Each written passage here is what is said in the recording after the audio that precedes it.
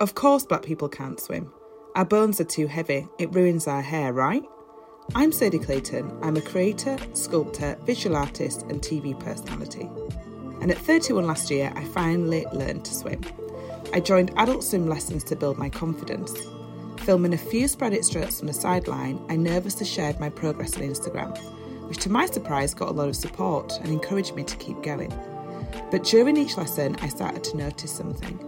Every single one of us was of colour.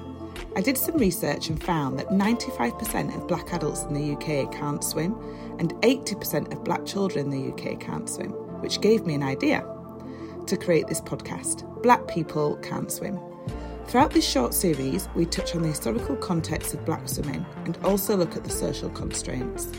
With the help of some incredibly talented black voices, we dissect and unpack the myth that black people can't swim.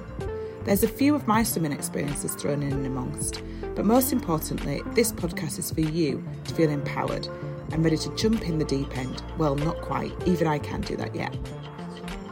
Please follow, subscribe and share the podcast. They'll be out every Wednesday at 9 a.m. on Spotify or wherever else you get your podcasts, and I can't wait to get your feedback and hear your swim stories.